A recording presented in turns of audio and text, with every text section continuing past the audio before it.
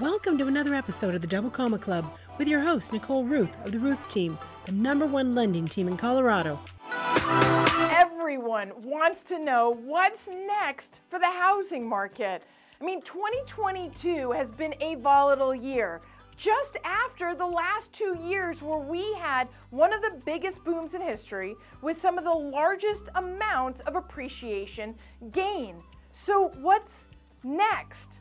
And how have the last few months impacted those who have bought during the last 2 years?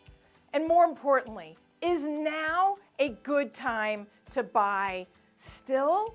I want to talk about all of that and more coming up. So I often say my crystal ball broke a long time ago, but there are certain things I can tell you for sure. The housing market is stable. We see inventory increasing, and in fact, in the last DMAR Market Trends report, we saw a year-over-year increase of 81%.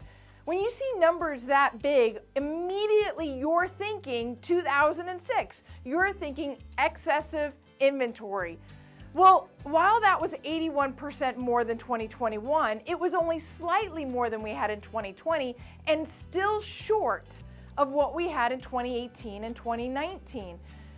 Those felt like normal years, yet we haven't even crossed those lines of inventory yet. We also had a lot of appreciation gain. Will we lose it? If you look at the latest DMAR Market Trends report, you'll see that just this month we lost 2.5% in the median price growth. That's seasonal. I get that seems like we're losing value, but especially in the Denver market and really countrywide, you see a slowdown of value covering the gains that you see the first half of the year. It is a seasonal normal.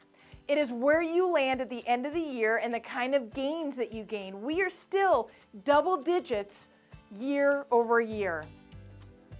The headlines want to scare you. They want to make it seem like the market is about to crash. But that's not really the case. It's more fear-based, headline-driven clickbait. And some will say that we will start to lose some value. But here's what I know for sure.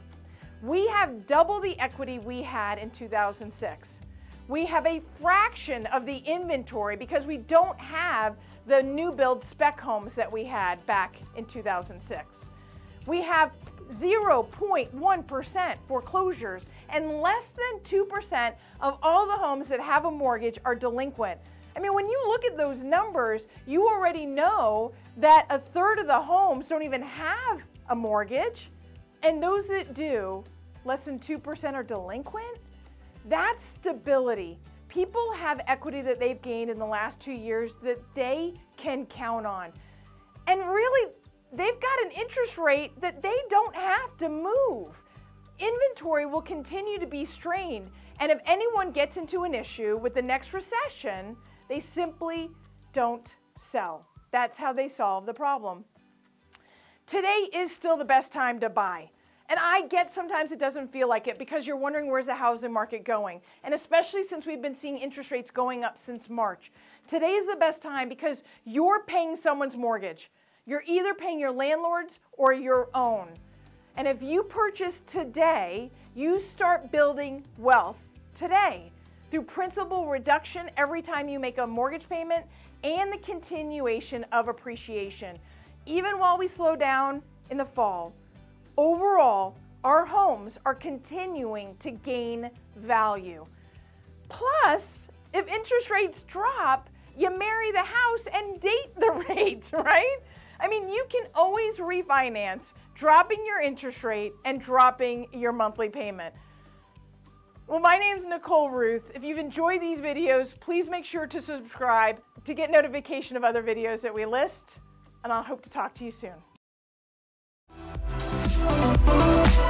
You've been listening to the Double Comma Club. Never miss an episode. Subscribe at thedoublecommaclub.com to hear more success stories and to get free tips on how you can get on the path to becoming a millionaire through real estate at any age.